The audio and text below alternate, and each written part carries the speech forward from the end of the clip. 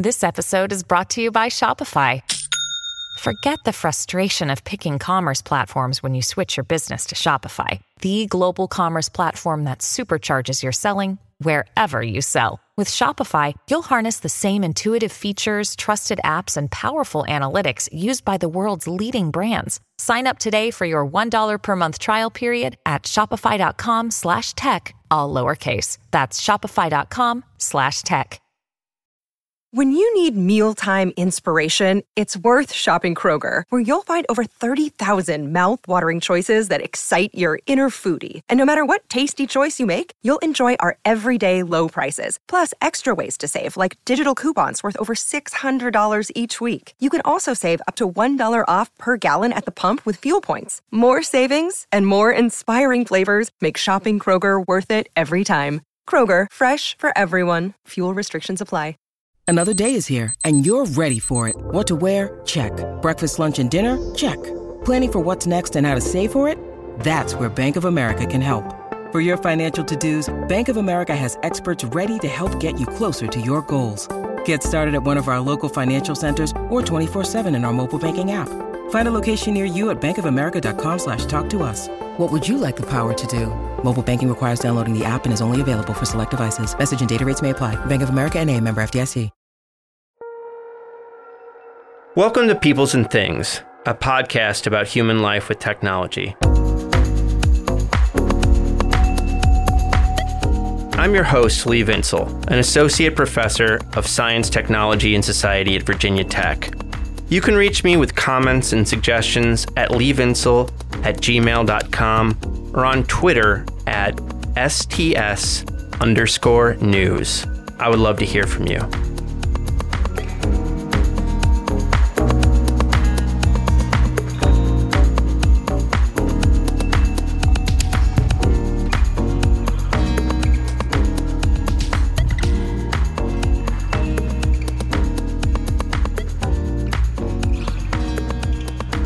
I want to tell you a little story about the history of invention. This is story time, so go ahead and get comfy. Get comfy.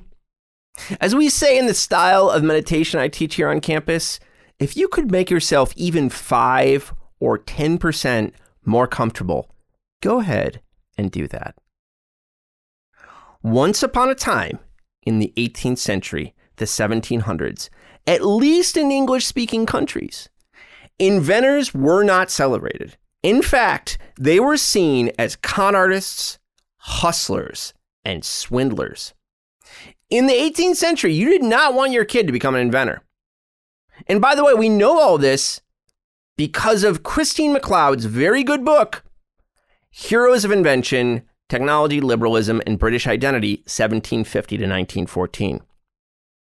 Then, in the 19th century, this begins to change. Why it changes is complicated, but among the reasons is simply that people are seeing the benefits of the Industrial Revolution and the new things that were arising through it, including railroads and steam power, and eventually telegraphs and telephones and electricity, and so many other things. And by the end of the 19th century, we see the rise of cults of invention, which in the US focuses on figures like Edison and Graham Bell and all the other dudes. You know these dudes. This is the moment of heroic inventors. But then things begin to change again. Corporations, including the railroads and companies like DuPont and General Motors, begin to build R&D labs. They decide to pull invention inside the firm itself instead of relying on external inventors. It's the classic buy versus build question. Also, the nature of invention itself begins to change. It becomes far more centered in science, including the creation of new materials. So R&D becomes far more organized and big, and it's less about individual inventors who then kind of fall by the wayside and become less significant. By the mid-20th century, we have the glory days of places like Bell Labs, the famous R&D lab, which received many Nobel Prizes and created many breakthrough inventions, including like the transistor. Then we'll do one more change. For a variety of reasons, after the 1970s, corporate R&D labs begin to decline, and here in the US at least, the R&D system becomes much more centered in universities. And I usually lean on authors who really think that this last change has led to failure, that our university R&D system just isn't paying off. Some of my friends have real nostalgia for the earlier days, the mid-century corporate R&D labs like Bell Labs.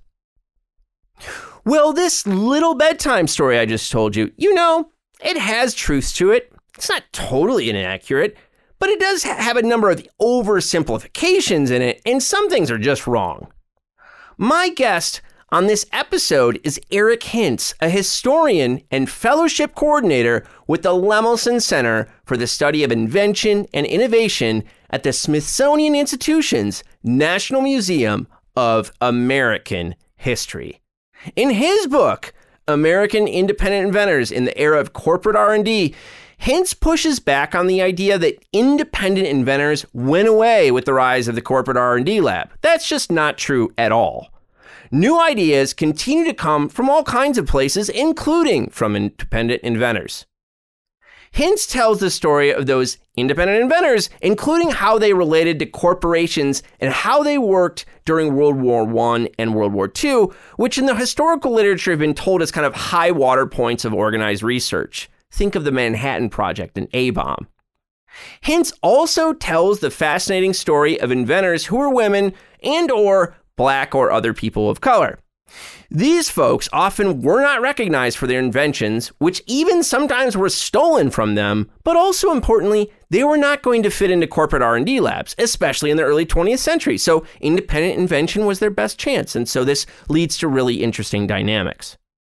I had a wonderful time talking with Eric. I hope you enjoy our conversation. And hey, folks, get excited.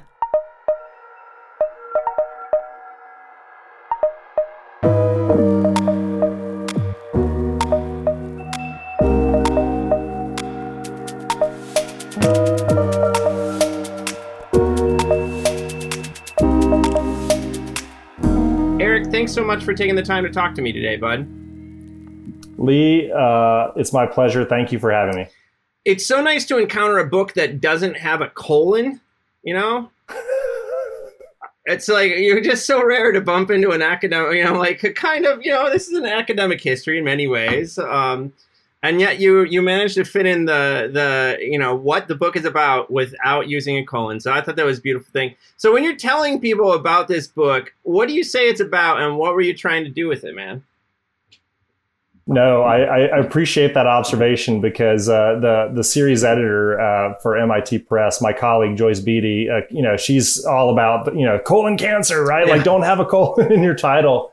And her thing is that some of the Amazon or websites or whatever, sometimes they don't always pick up or render that right or whatever. Anyway, so yes, Joyce was very adamant that we should not have a colon in the title. But American Independent Inventors in an Era of Corporate R&D. The question, what was I trying to achieve? Is kind of a deceptively simple question. Who invents, right? Or like, what are the sources of invention? And for a long time, well, let's go back, right? So in the 19th century, who's inventing, right? It's the sort of heroic American inventor. It's Thomas Edison. It's Nikola Tesla. It's Alexander Graham Bell. Then around 1900, you start to see the corporatization of invention, right? So you get things like Bell Labs, AT&T. You get the General Electric Research Laboratory, big R&D labs at DuPont, Kodak, RCA, other firms. And the notion for a long time was that those big corporate R&D labs wiped out the individual inventor. But of course, we know the stories of the garage inventor, right? It's like Steve Jobs and Steve Wozniak. Zuckerberg writes the code for Facebook in his dorm room. So we know that there are these individual and small scale inventors around, but kind of what was their story? Why was this belief that these individual inventors had disappeared? And why was there that misperception? That was kind of the big question that had motivated me to work on the book. And how'd you come to work on this topic? This was your dissertation. I mean, your dissertation was on this topic, right? How'd you end up choosing this? Correct. I went to the University of Pennsylvania. Shout out to the University of Pennsylvania History and Sociology of Science Department. Got great training there. So I was there from 2003 to 2010. And I'm a career changer. I had worked as an IT consultant in San Francisco, Silicon Valley in the late 90s, early 2000s. I came to academia and I got really interested the first couple years I was at UPenn in like religion and science. I was really into like the Galileo affair and the Scopes trial and like Darwin and all this stuff. And I was like, I had written a bunch of seminar papers and I was like, I'm definitely going to do this, something like this for my dissertation.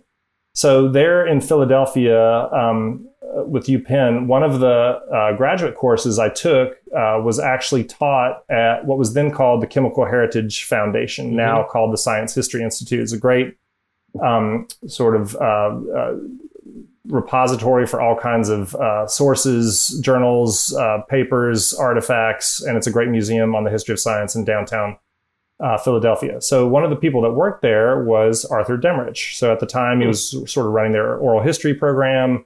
He was a postdoc there. And so Arthur was an adjunct to UPenn's department. And so I took this graduate seminar with Arthur, with a bunch of my grad school buddies, and it was a methods seminar. And we were supposed to, each week we learned about, this week we're going to learn about oral history, and this week we're going to learn about archives, and this week we're going to learn about, how to read history from artifacts. And the project for the semester was you had to choose some body of sources from the Chemical Heritage Foundation archives and write a research paper on that. So I'm like, in my mind, I'm like, okay, religion and science, but I'll just do this thing, right? And so I found the papers at CHF of this inventor named Samuel Rubin.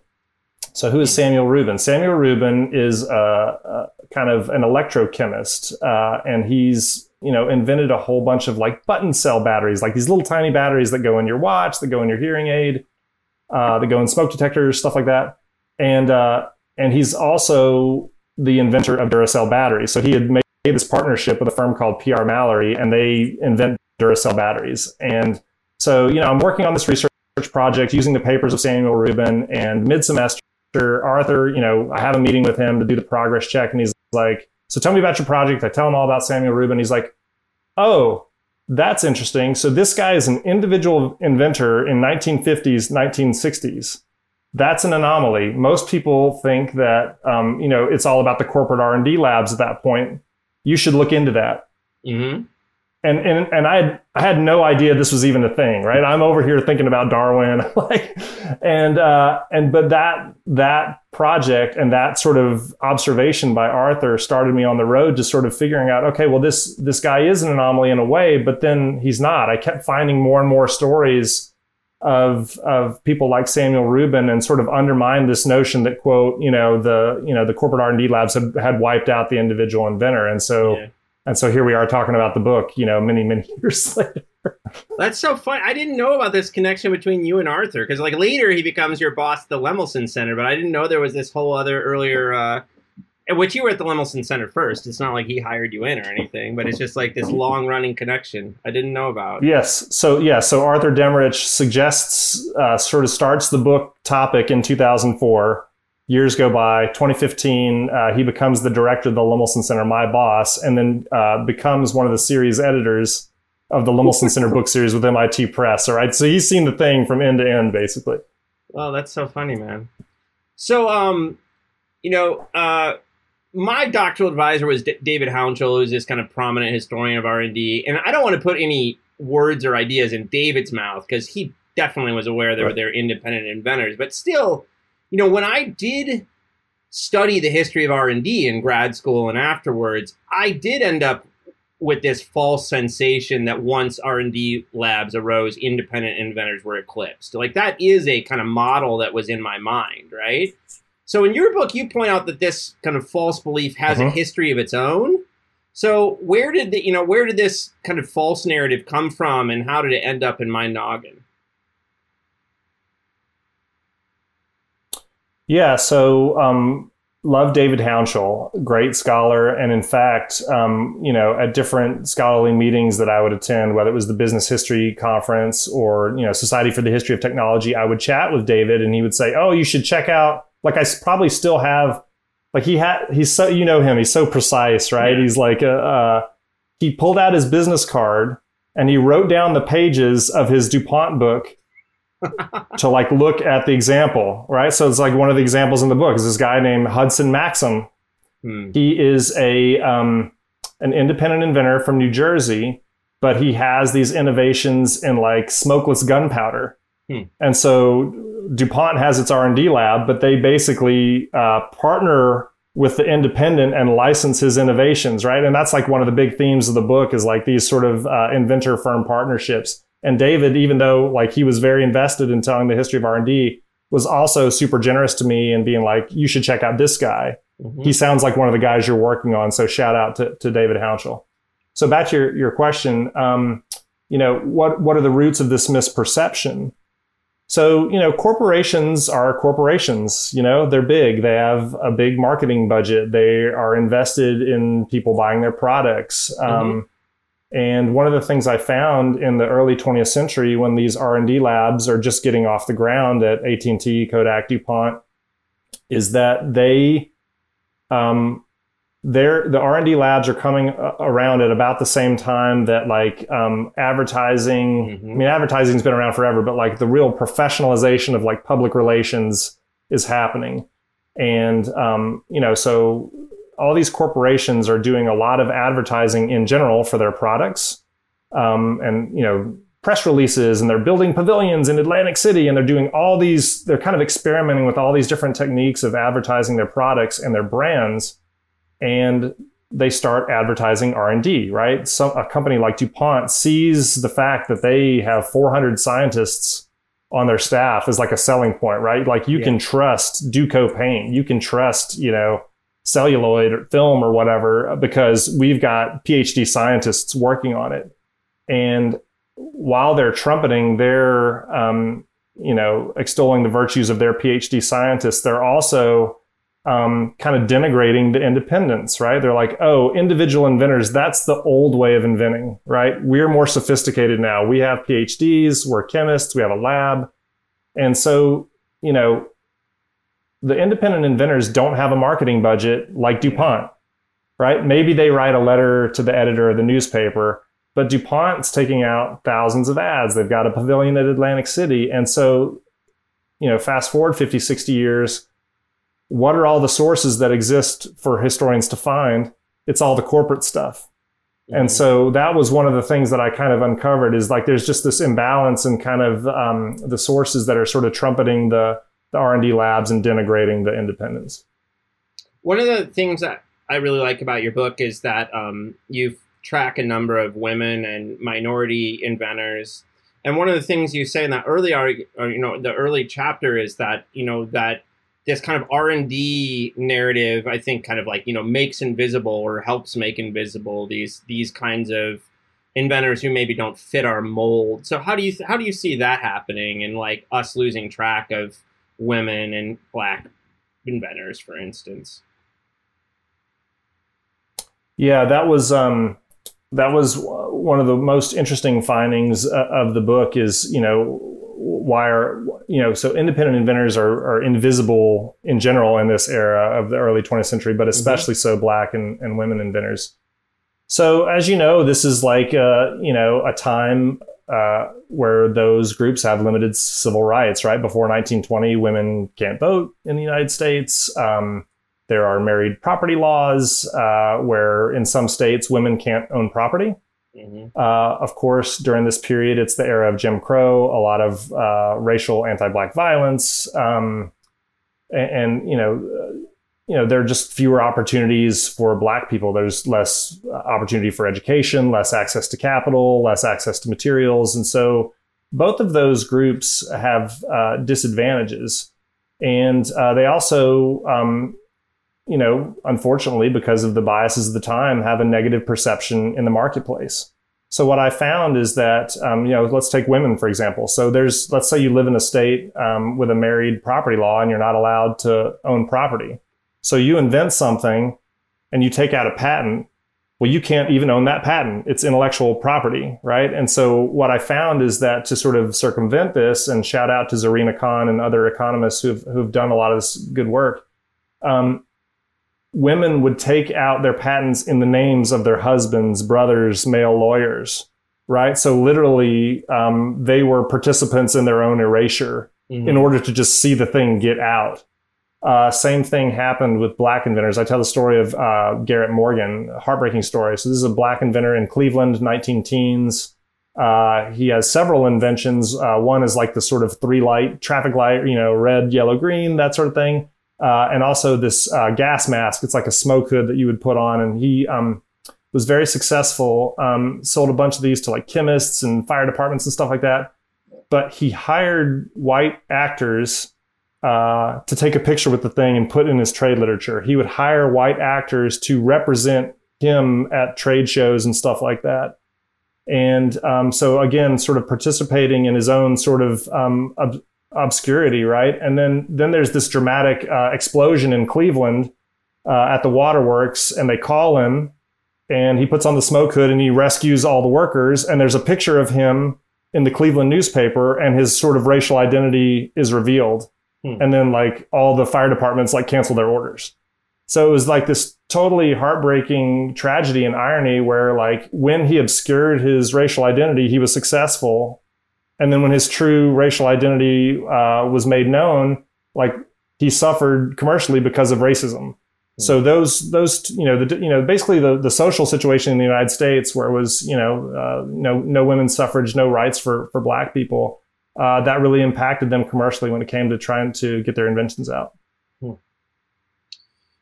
You point out that in the context of like R&D labs arising, and this is a period when this early 20th century period is a moment when corporates are becoming much more formalized and modern and structured and stuff, that independent inventors had to like invent or innovate new strategies for dealing with corporations, like what their relationship is going to be. So tell us, a bit about what you see in terms of like what you call make, sell, and ally. What are some strategies they're exploring for getting their stuff out there when there's also this formalization going on in corporations?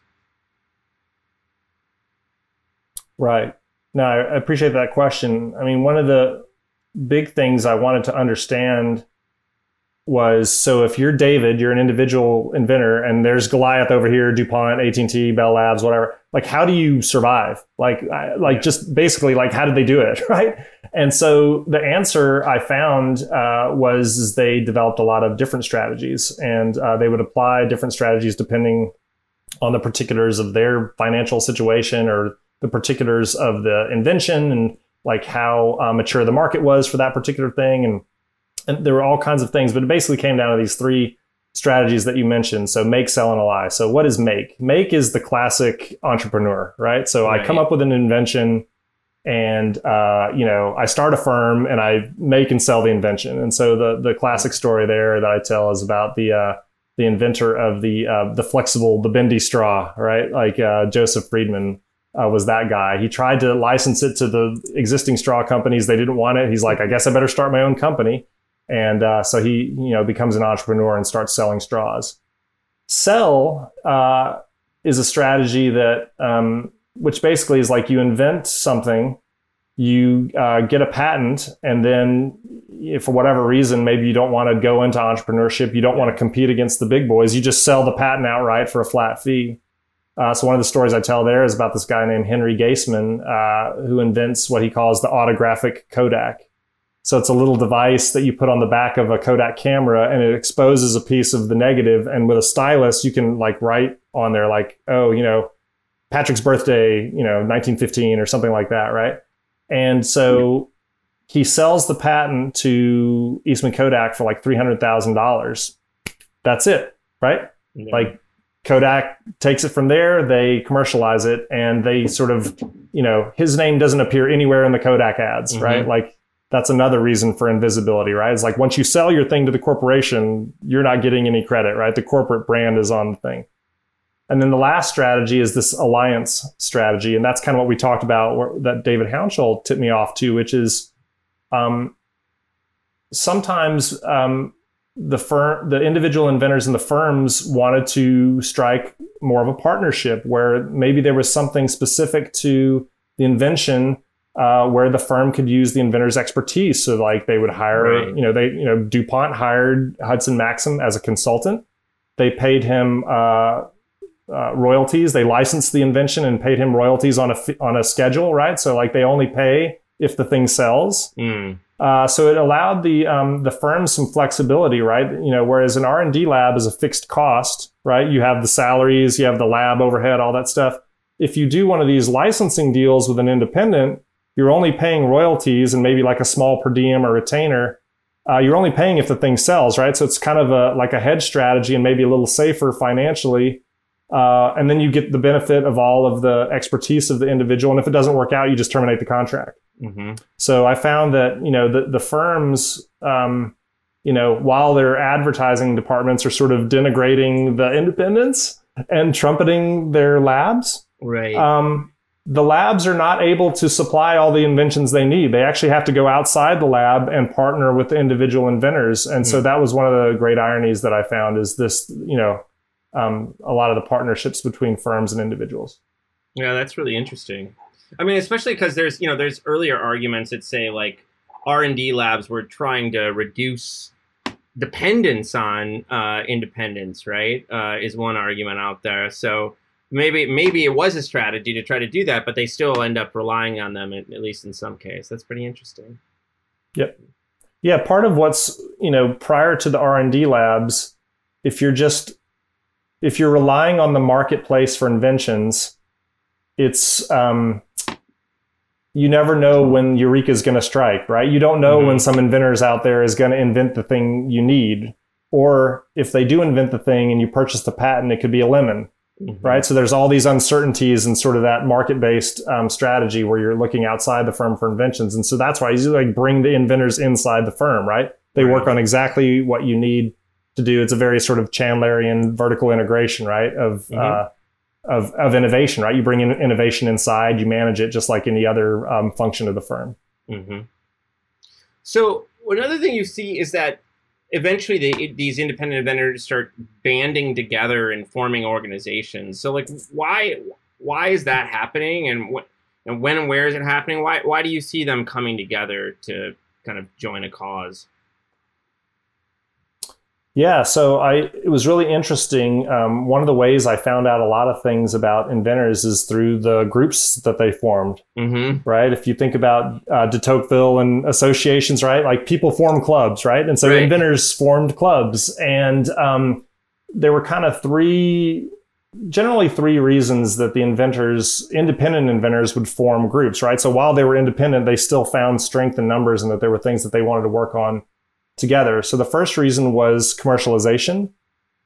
So you're an independent, you may not, have a great sense of the marketplace. You may need a little help getting a patent. So if you band your resources together, the idea was that you could get people to look at your invention, tell you if it's a good one. Oh, you should call this manufacturer, get this model maker.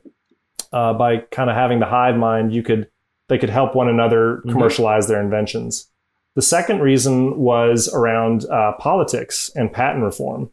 So, in the U.S. patent laws, the onus is on the patent holder to defend, right? So anyone can infringe your patent. It's on you, the patent holder, to go after them if they infringe. And so the deck is stacked, right? So the corporations have much greater resources than the individuals. Yeah. And what they found is that and what I found in the research is that many corporations would willfully infringe the patents of independent inventors, knowing that they had greater legal resources. They could just wear them down, right? Oh, you want to sue AT&T? Come at us, right? Go for it, buddy. And like, good luck, right? And they would just wear them down with like a decade of litigation and basically like steal their patents, right? Yeah. A lot of there's some great stories in there. People might be aware of the TV inventor Philo Farnsworth versus RCA. There's a couple of good books about that. So a lot of kind of malicious infringement lawsuits and stuff like that. So that was the second one, is they wanted to reform the patent laws along those lines to sort of level the playing field. And then the third reason they would band together is just like mutual aid and support, right? So you're you're a quirky independent inventor, right? Like you're not the kind of person that, puts on a suit and works in a corporation. You're the wild-haired person, working in your garage. And so like, where can I find other like-minded people that I can hang out with? And so there were these, the National Inventors Congress was one of these groups in the 1920s, 30s, and 40s where they like embraced the eccentricities of the inventor. And I also, going back to what we talked about a minute ago, is I found some more loosely organized, I would call them communities of women inventors and African-American inventors, same sort of thing, where like you're living in an era where you're marginalized. And so it's good to sort of come together and find strength in numbers to try to advance, other women inventors, other Black inventors. And so they would put together, like a women's inventors fair or a Black inventors fair, or that kind of stuff to bring more attention to their inventions. So yeah, that was fun. Kind of reading it, even though these individual inventors like cherish their autonomy and their independence, they found that it was useful to band together to work on the things that they needed to work on.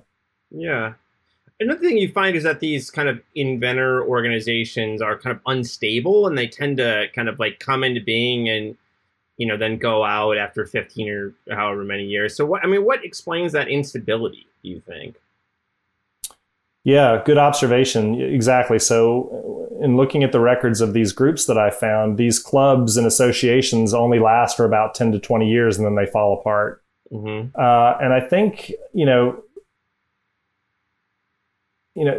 being an independent inventor, an individual inventor, it's a sort of precarious thing, right? They're seeking strength in numbers, but all the reasons that an individual's existence is precarious, like if you put 10 or 20 or 25 of those precarious people together, the group is still precarious, right? Yeah. Like,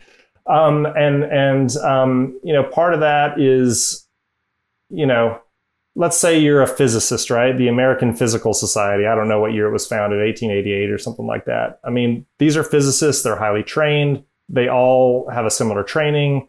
It's, more homogenous in that sense. Inventors are working on all kinds of things, right? Like I might be working on automobile stuff, or I might be working on lasers, and so there's a heterogeneity there that makes it hard for the center to hold.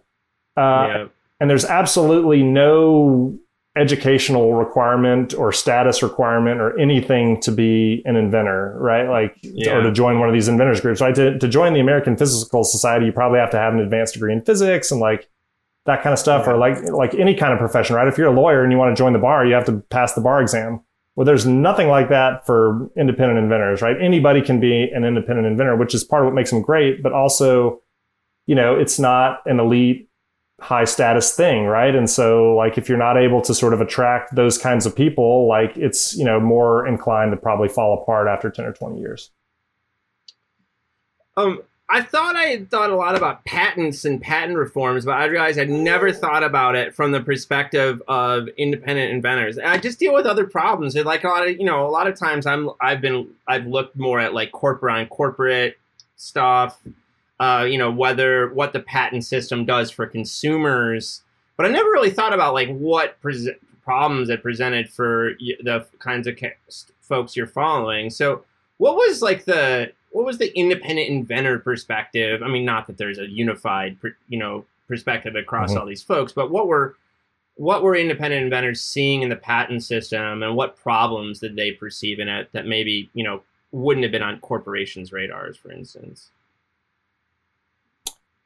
Yeah, we touched on this a little bit earlier, and mostly what was upsetting the independent inventors was what they perceived as the economic inequity in the patent system, right? So as we said before, if you're a patent holder, the onus is on you to defend your patent if you feel it's been infringed.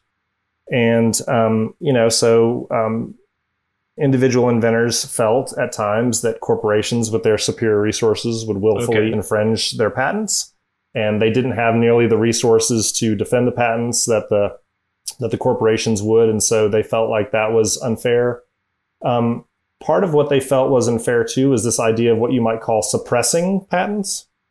So, so let's say you're an individual inventor and, you've got a really cool electrical light. I'll just make something up. An electrical light bulb invention. and you license that invention to General Electric, thinking, great, I'm going to earn royalties from General Electric and I'm going to make $1 million. Well, General Electric licenses your patent, buys your patent, and sticks it in a drawer. The reason they suppress the patent is they've got their own preferred patents, right? They basically want to take you off of the competitive landscape, right? Now, if they own your patent, no one else can get it and compete against them, right? So like a lot of these firms wanted to build up massive patent portfolios, commercialize their preferred patent, and then like all the rest were like in a drawer so no one else could have them, right? So there was this sort of like monopoly. Patents became a tool. There's a lot of, since 1890 and the Sherman Act, a lot of anti-monopoly legislation. But a patent is essentially a 14 or 17-year monopoly, right? The term has changed. But you can keep people from competing on that thing for a short term. And if you gather up a whole bunch of patents, you can kind of control a certain technology sector or a certain product sector. And so that was one of the strategies that the corporations did, and the independents didn't like that at all. There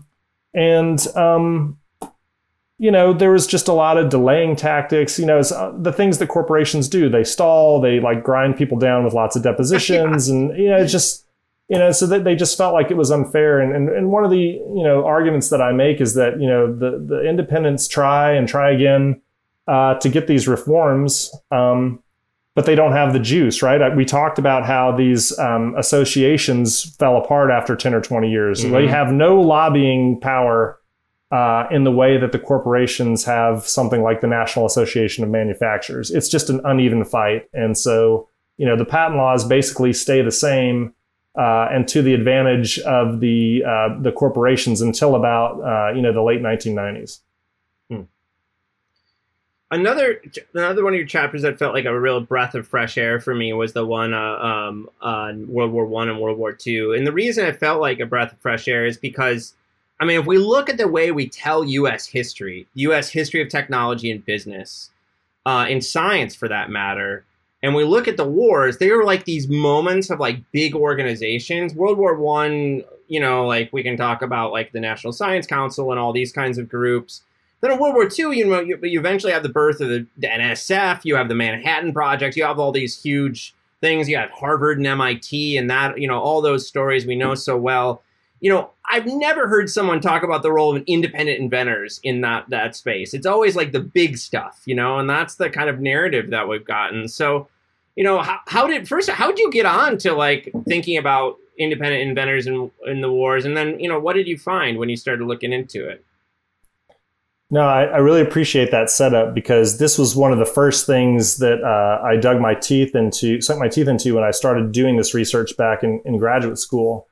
How did I get on to this question of individual inventors in the military?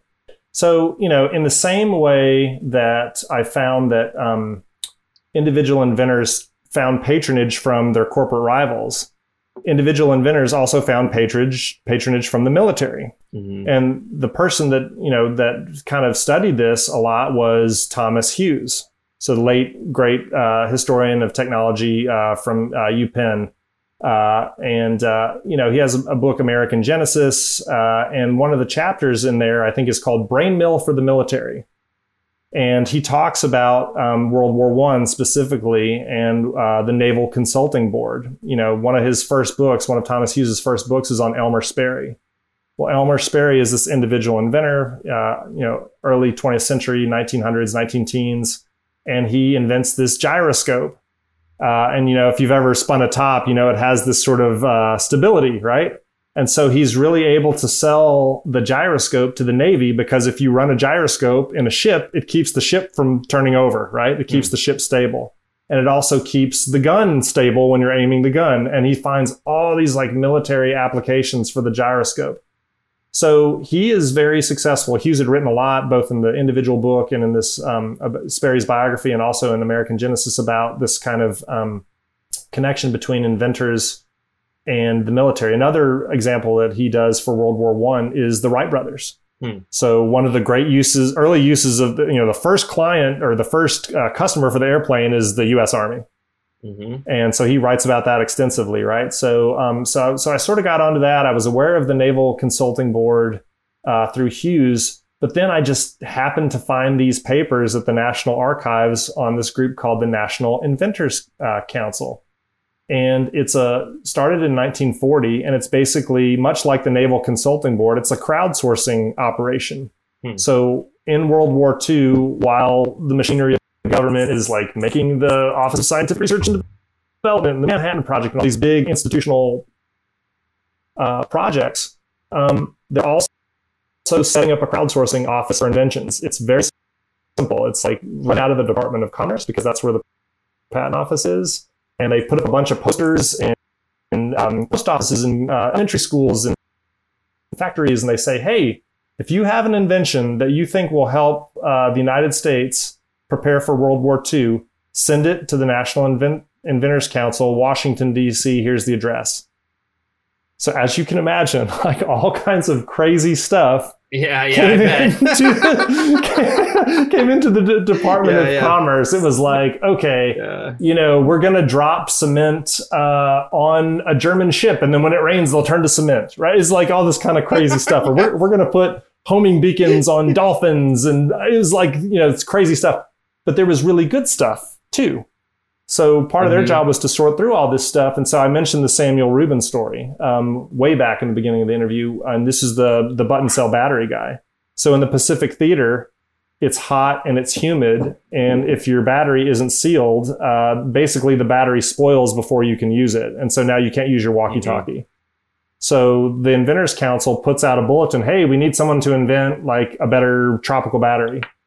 And Rubin is like, okay, I'll give it a try. And so he invents a sealed battery so it doesn't have the ambient effects. And it's this little button cell. But if you put 72 of them together, it can power a walkie-talkie. And so that is like a 5-time improvement on service life and all that stuff. It's a great story. And then Mallory takes that from the military after the war, and it goes into watches and all that kind of stuff.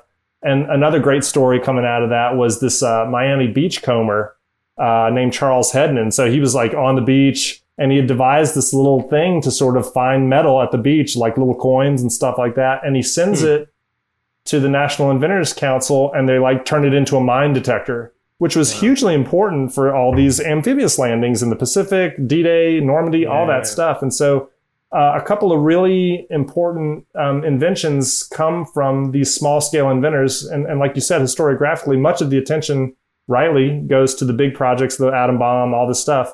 Yeah. But the small scale inventors also have their day as well in World War II. Your final kind of substantive chapter is, about post-war eclipse and then 21st century resurgence. And you have a really nice chart in there showing basically flat patents going to corporations, and then early in the 21st century, increasing numbers of patents going to individuals. So what do you think explains these two things? Other way around. So the inventors, the individuals always are flat, right? 10 to 15,000. But then after World War II, corporate patents hockey stick. Am I looking at the chart wrong? Oh, shit. Oh, my God. I've never fucked up something so hard when reading a chart. It's okay. So, all right. Well, I totally misread that chart. But, what do you think explains this kind of post-war eclipse of the individual inventors? And why do you think you see a 21st century resurgence? Yeah, so for your it's page 209. I was just looking at the book here. We can edit all this out, right? No. I own my mistakes. The mistakes are what makes it real, mistakes. Right? This is authentic conversation. Okay, exactly. Good stuff. Okay, so so the title of that chapter is I have to remember it myself. It's post-war eclipse, 21st century resurgence. Okay, you got it. Yeah. So. When you talk about David Hounshell, Margaret Graham, some of our friends and fellow scholars that have written about the history of R&D, this moment coming out of World War II is like the apotheosis of corporate R&D, right? DuPont literally builds the Hanford facility that enriches the plutonium that makes the bomb, right? I mean, it's and they make the nylon that makes the parachutes, right? It's heroic, right? They're doing all this stuff. And then, after, World War II, you know, the United States is like the only superpower standing, right? And we just like clean up economically, right? Like DuPont is making celluloid film and nylon and neoprene and like paint for your car. And like, I mean, they're just like exploding with innovation. Same thing with AT&T Bell Labs. You know, they build computers, they build the C++ programming language. There's like endless lasers, like all this stuff, like satellite telephony and on and on. And that sort of story is repeated across a lot of different corporate R&D labs in the 50s and 60s. And so that's the post-war eclipse, right? So from the point of view of an independent inventor, right? So in World War II, we sort of have our moment. We like do some cool things during the war. But then like after World War II, the corporations really dominate, right? On the strength of like the continuing Cold War military contracts, these kinds of things, right? And there's like this really amazing record of innovation coming out of the corporate labs. Fast forward to the 1970s, and you have some difficult, volatile economic times, right? So, stagflation, unemployment, deindustrialization. Some of these R&D labs have some embarrassing failures, right? Meg Graham has written about RCA, right? They kind of lose their advantage to the Sonys and Panasonics and the Japanese firms. Xerox loses its advantage to Canon and some of the other imaging companies in Japan. And so what do, right? So like IBM is in trouble with the Department of Justice, right? They're getting prosecuted for antitrust. So all, this moment in the 70s where the corporations in general are struggling creates an opening, I argue, for the individual inventors. And right, so in 1976, you start to see people like Steve Jobs and Steve Wozniak with Apple, right? Like while IBM's over here worrying about their antitrust prosecution, they're getting wealthy, making big mainframes, selling them to big businesses and universities. Like, what do I care about a personal computer, right? Those are like bearded hobbyists, right? So they kind of take their eye off the ball. There's like a space for independent inventors to come in. There's also some nice government reforms to try to pull the United States out of this malaise, right? So you have like the Bayh-Dole Act, which, if you have government funded research at a university, right? For years, they're like, well, that's taxpayer funded, like the government owns that patent. Well, now with the Bayh-Dole Act, they say, we encourage you to sort of commercialize that, and we want you to sort of realize the profits from government-funded invention as a way to sort of spark the economy through innovation. So that takes off, that, breeds the like Genentech and like the whole biotech industry. There's a whole small business innovation research program that gets started at the NSF and other big federal agencies that, small grants to entities with less than 500 people, right? So the government's trying to like spur innovation from, like the small guys because the big guys are struggling. So that, I argue, kind of creates this, there's a whole series of things that are happening that create space for independent inventors and small scale entrepreneurs to really succeed in the late 70s, early 80s. And you get Steve Jobs, you get Mark Zuckerberg, you get Jeff Bezos, right? You sort of get the classic garage entrepreneur story and the flourishing of that kind of culture, especially in IT, where it's not very capital intensive. If you have a laptop and some software, you can build a company, right? It's not as capital intensive as, say, like building Hanford to enrich plutonium. Yeah. So there's a kind of some space created for small scale inventors, and that's the resurgence part of the chapter. Yeah.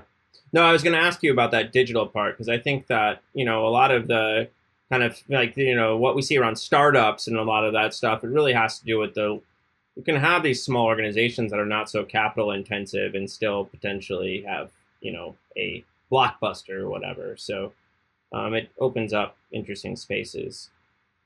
I was wondering, can you tell listeners about the mission of the Lemelson Center? And the reason I'm asking, because I wonder about like what the role of independent inventors is in that mission, and like what kind of lessons.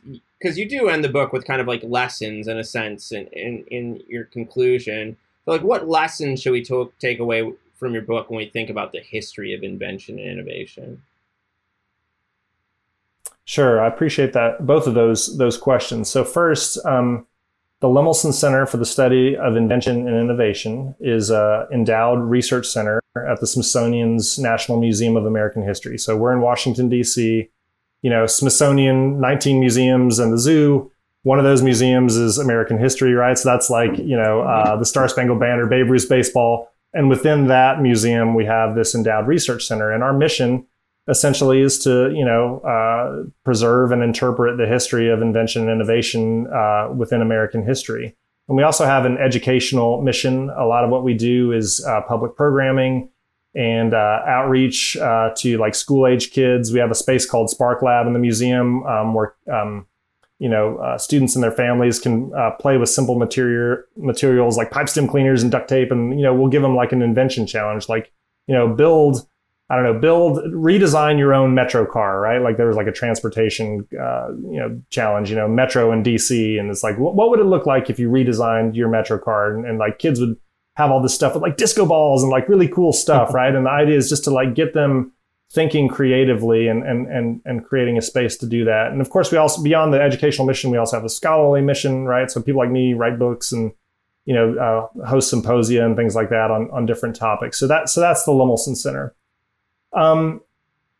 The lessons, and I should also say, who is Jerome Lemelson, right? So he was one of these independent inventors, right? So Jerome Lemelson was from New Jersey, independent inventor in the 20th century, post-war, 1950 to about, I'm trying to remember what year he died. I think it was 1996. But very prolific inventor, something like 600 patents, and was one of these people who licensed, right? So he didn't make and manufacture his own patents, but he licensed to all kinds of companies and became very wealthy, and then donated a large endowment to the Smithsonian to establish the center in 1995, just before he died. So second question, what are the lessons from the book? You asked me in the beginning, like what motivated the book, and the question that I always keep coming back to is like, who invents, right? And so we know that corporate R&D labs invent, and we know that individual inventors invent. We know that universities have people on faculty, engineering people that spin out inventions and startups. We know the federal government invents, right? Well, there's labs, Los Alamos, Oak Ridge, right? There's all kinds of stuff going on at the federal labs. And I think one of the lessons of the book is, what's the best way to promote innovation is to take this eclectic approach. You've got people coming up with ideas in all kinds of places. And the more you allow different kinds of flowers to bloom, the better your chances that something cool will come out of it, right? So like, we shouldn't just invest in federal laboratories or corporations to the detriment of universities or individual inventors, or vice versa, right? Like we should sort of spread our investments around and hope that if we're pursuing innovation in a lot of different forms, something good is going to come out of it. Just like I said, like the law of large numbers, like, out of all those flowers, something cool will bloom. I think that's one of the lessons. I think another lesson is this kind of complementarity, right? Individual inventors are good at certain things. Like they have a ton of ideas, but they're terrible at commercialization. Firms are great at commercialization. They're great at scale. They're great at manufacturing stuff. They advertise. Sometimes they can be a little conservative in terms of ideas. That's why those alliances are really important, right? If you have an independent inventor with tons of great ideas, but not great at commercialization, match up with a firm that has fewer ideas, but is great at commercialization, that's a great partnership. That's a really complementary partnership. And so I think that's another lesson that comes out of the book is like, let's invest in a lot of different ways of invention and innovation. And, if we work together and across those sources of invention, some good things will happen. Yeah. One thing I really liked about the way you ended the book is your kind of hymn to individual creators, And I mean, the way I would think about in this, I took a class with David Hounshull on the history of R&D. And I remember kind of just being it was on my first semester of grad school. I'm always, I'm still dumb, but I was very dumb then, and very kind of like, I was a first year grad student who was too cocky and everything else. And, I remember kind of suggesting that through this formalization process of R&D labs that you can kind of turn invention into a mechanical process or something, you know, that individuals in a sense become less important to the overall process. And Hounshel's response to me was like, he's like, just see if you think that at the end of this class. Because ultimately, you know, we can talk about teams, we can talk about collaboration, but the role of individuals coming up with new ideas is like, it's never going to go away, you know, and as part of this process. And so I really enjoyed how you kind of like, you know, I hear your 1,000 flowers bloom picture, and there's like, you know, we need lots of different kinds of innovative organizations, whether it's businesses or universities or whatever, but we still need, ultimately it's about, you know, these individuals coming up with ideas. So I really enjoyed that, man. Thank you. I appreciate the chance to talk about the book. Thank you for having me today. Yeah, dude, it was great. Thanks so much for coming, Eric. No, you're really generous. Thanks, Lee. I enjoyed it.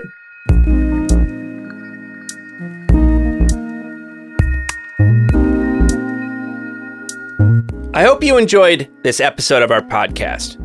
Peoples and Things, like most things in this world, depends on the work of many people. I want to thank my brother Jake Vinsel for writing the music for the show. I want to thank my buddy Juliana Castro for designing the logos for the podcast. Check out her work at julianacastro.co. Peoples and Things is a production of Virginia Tech Publishing and is supported by the Center for Humanities and the University Libraries at Virginia Tech. Production activities are hosted in the Athenaeum, a space in the library that acts as a hub for digital humanities teaching, learning, and creation. Joe Fort is the media production manager with Virginia Tech Publishing and serves as producer and sound engineer for Peoples and Things. Mandy Lamb is the production assistant. For information about other podcasts from Virginia Tech Publishing, visit publishing.vt.edu. I also want to thank you for listening. Thanks.